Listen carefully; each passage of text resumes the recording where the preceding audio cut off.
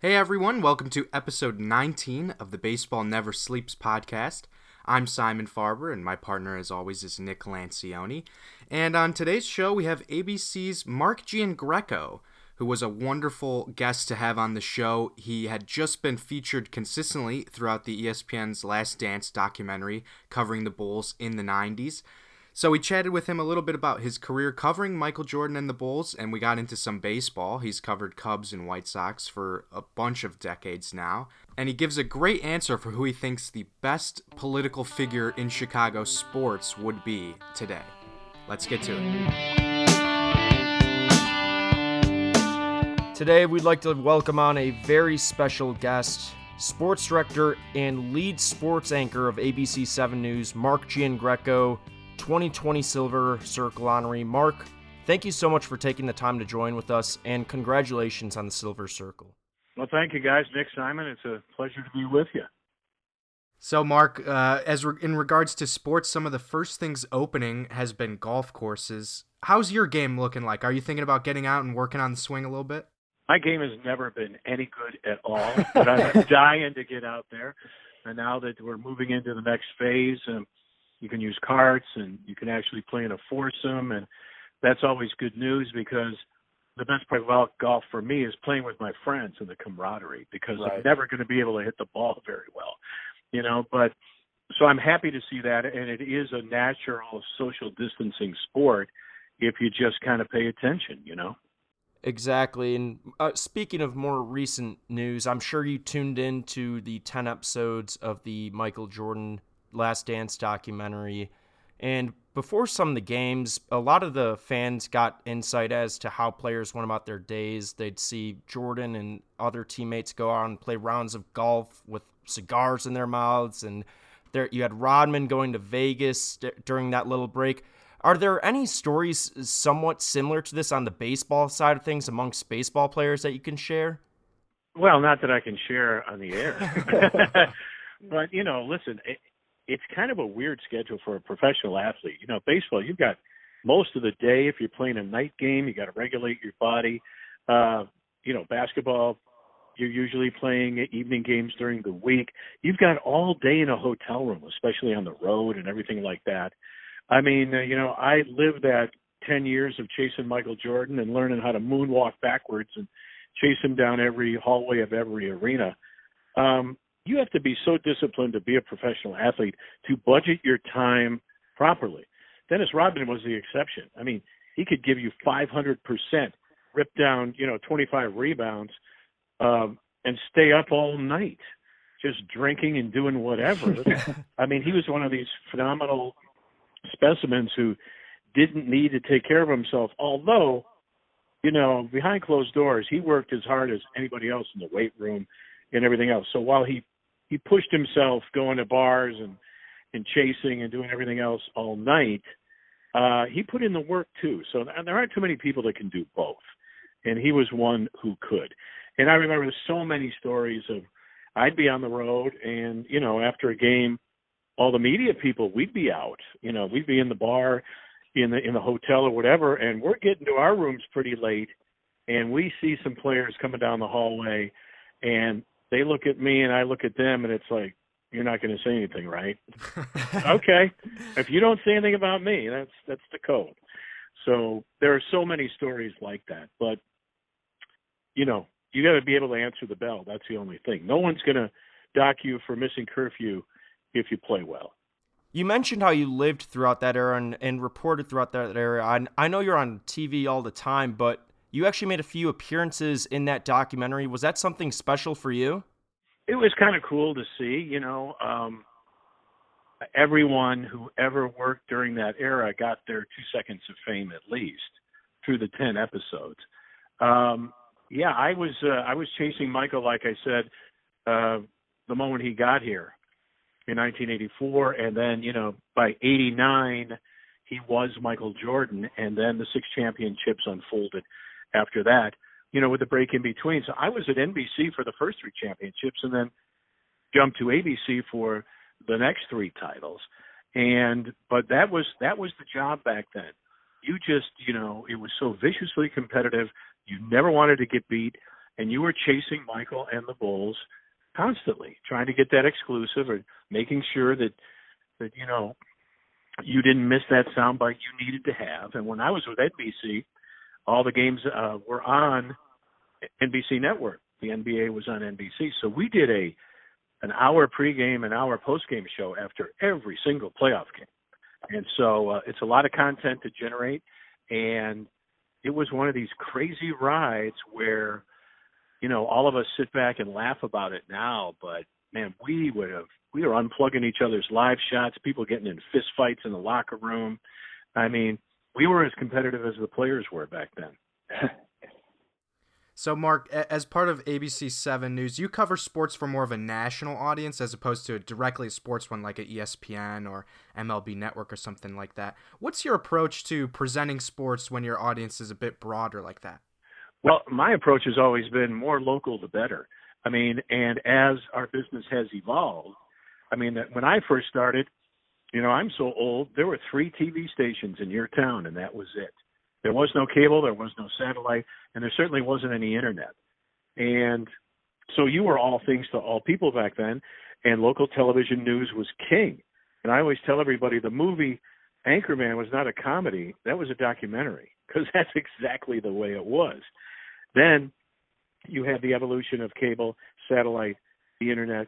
There are more and more cameras, more and more reporters in the locker room, and there's no way to compete with the internet. So the way, I approach my job is most people at this point right now is most people have read the story, have seen the video, know exactly what happened. So you just have to assume that the way you write your show and try to give them something extra, an opinion, or take it to the next step, or come up with a sidebar. Because back in the day when I first got into the business in the 70s, people tuned into us to see what was happening for the day. People were reading newspapers. People were listening to the radio. Now they get everything on their phone in 2 seconds, and they might tune in to see what you're going to do with it. But we become a secondary source of information and entertainment. So you got to give them something extra. So I try to keep everything as local as possible because you see the national stuff all over social media and all over the network. So I think local is key, and try to give them something that your competitors and, national networks aren't going to give you.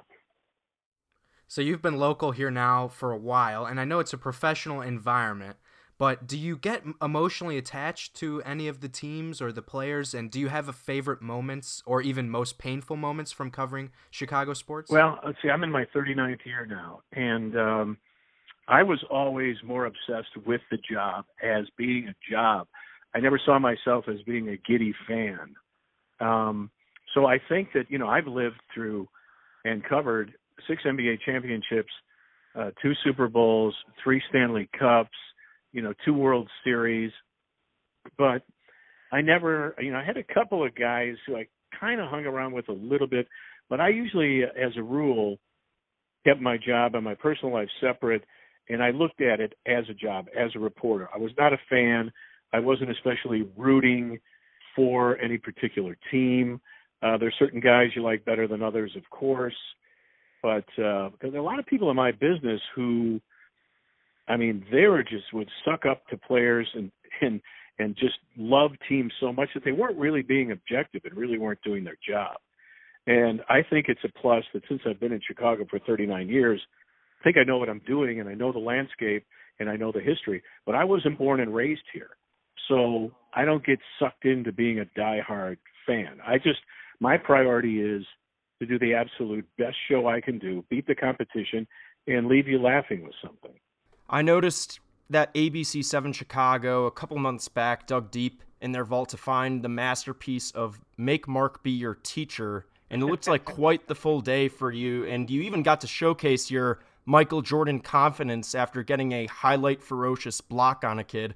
What can you tell us about this day and how this came to fruition?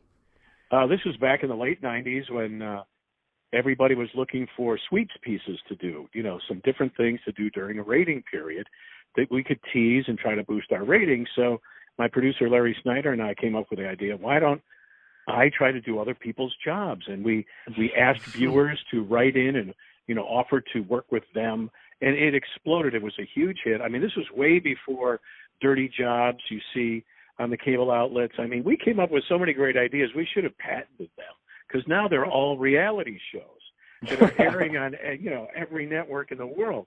But Make Mark Do Your Job, we did, I think, 18 episodes. We just ran another one today where I was working in a grocery store. I was a shoe salesman. I was an exterminator. I went to Vegas where I was a blackjack dealer, a stand-up comedian. And this was a great one. I'm dressed as a Klingon at the Star Wars exhibit. The Star Trek exhibit. And it's this brand new thing in the casino.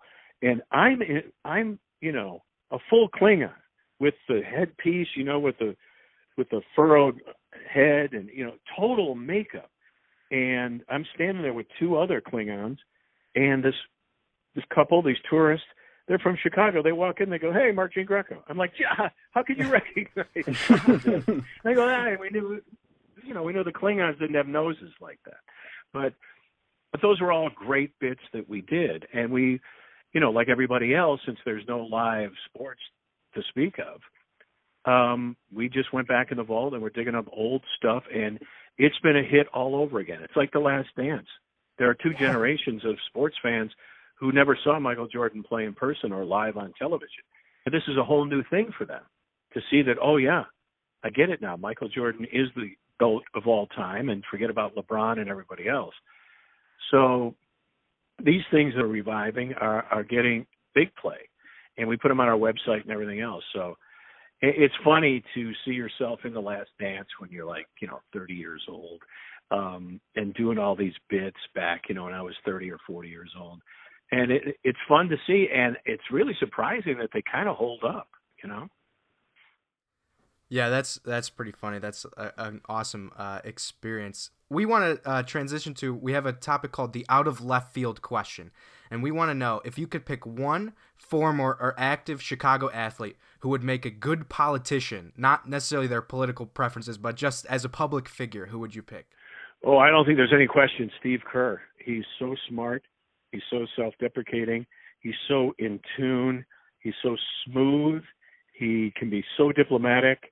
I think Steve Kerr would be the perfect governor, mayor, or dare I say president. Yeah, Steve, that's a good choice. He's already pretty outspoken too, so he might be paving the path to begin with. I put him up. I put him on the ticket for sure. And I've had great interaction with Steve. And I think you know the story. A lot of people had their memories refreshed during The Last Dance that, his dad was running American University in Beirut and was assassinated by terrorists over there. And, his family, very scholarly bunch, very academic. And Steve, was reaching out to other people way back when, and he had a sense of being an international citizen, of looking at things globally. So I think if Steve wanted to transition to politics, that would be so easy for him, but I don't think he does. Okay, Mark, last question here. This is our hypothetical situation. If Steve Bartman granted you and only you permission for a one-on-one interview, what pressing questions would you have ready for him? Like, Steve, why are you wearing that turtleneck? With this that's such a great question. I mean, what would be the first question right out of the box is, I wouldn't know how to start. I would have to think about it because every single person in that position would do the knee-jerk reaction of going for the ball. And you heard all these people just ripping him, destroying him, and saying, you should know better. You're at Wrigley and you're sitting in the front row. You need to sit back, and let your guy have a chance to catch it. Oh, yeah, like you would have done that. The knee-jerk, uncontrollable, natural reaction is to go for the ball. Mm-hmm. And I think my first question would have been, what's it been like all these years? The Cubs finally gave him a championship ring, and they tried to smooth it over and clean it up. They offered him to throw out the first pitch, which he declined. I mean, here's a guy that basically had to go in a witness protection program, move out of state, basically change his name. I mean, this is a great example of how, people can be so cruel and to just ruin a guy's life over something like that. It makes you put everything in perspective. I guess the questions I would ask him would be based on how he's managed to cope with it through all these years. First, I suppose I'd have to ask him to go through it, in real time, exactly what was going through his mind. But I kind of know the answer. Nothing goes through your mind. It's just you're automatically jumping for a souvenir, So to try to answer your question, I guess I just would have him take me through the timeline of what it was like and being ushered out of Wrigley and being so terrified and scared. And, and we were just as guilty. I mean, our live truck was parked out in front of his house for 2 weeks. And just ask him about that. And then now, as the years have gone by, is he at peace now, and how is he feeling about things now? So it'd be a long interview, I tell you that. Yeah, that was just a crazy moment. We were too young to have watched it live or really known, but I've always wondered, was that a moment where people actually started believing in the curse? I mean, it feels crazy to think that a team is cursed, but that's just so, it just seems outlandish. But that moment it stands out through baseball history. Yep. I mean, people just assume, okay, there we go, got the GOAT, now we got Bartman. Yeah, Black Cat, everything. People jump to that immediately. But people forget they never really should have been in that position to begin with. So, yeah, what a relief that the Cubs ended up winning it, and it probably takes a lot of weight off his shoulders. That's why Joe Maddon is God. Mark, once again, thank you so much for taking the time to speak with us. We really enjoyed it, and we wish you all the best. You two guys, keep hammering away. It sounds like you got a great show, so thanks for having me on.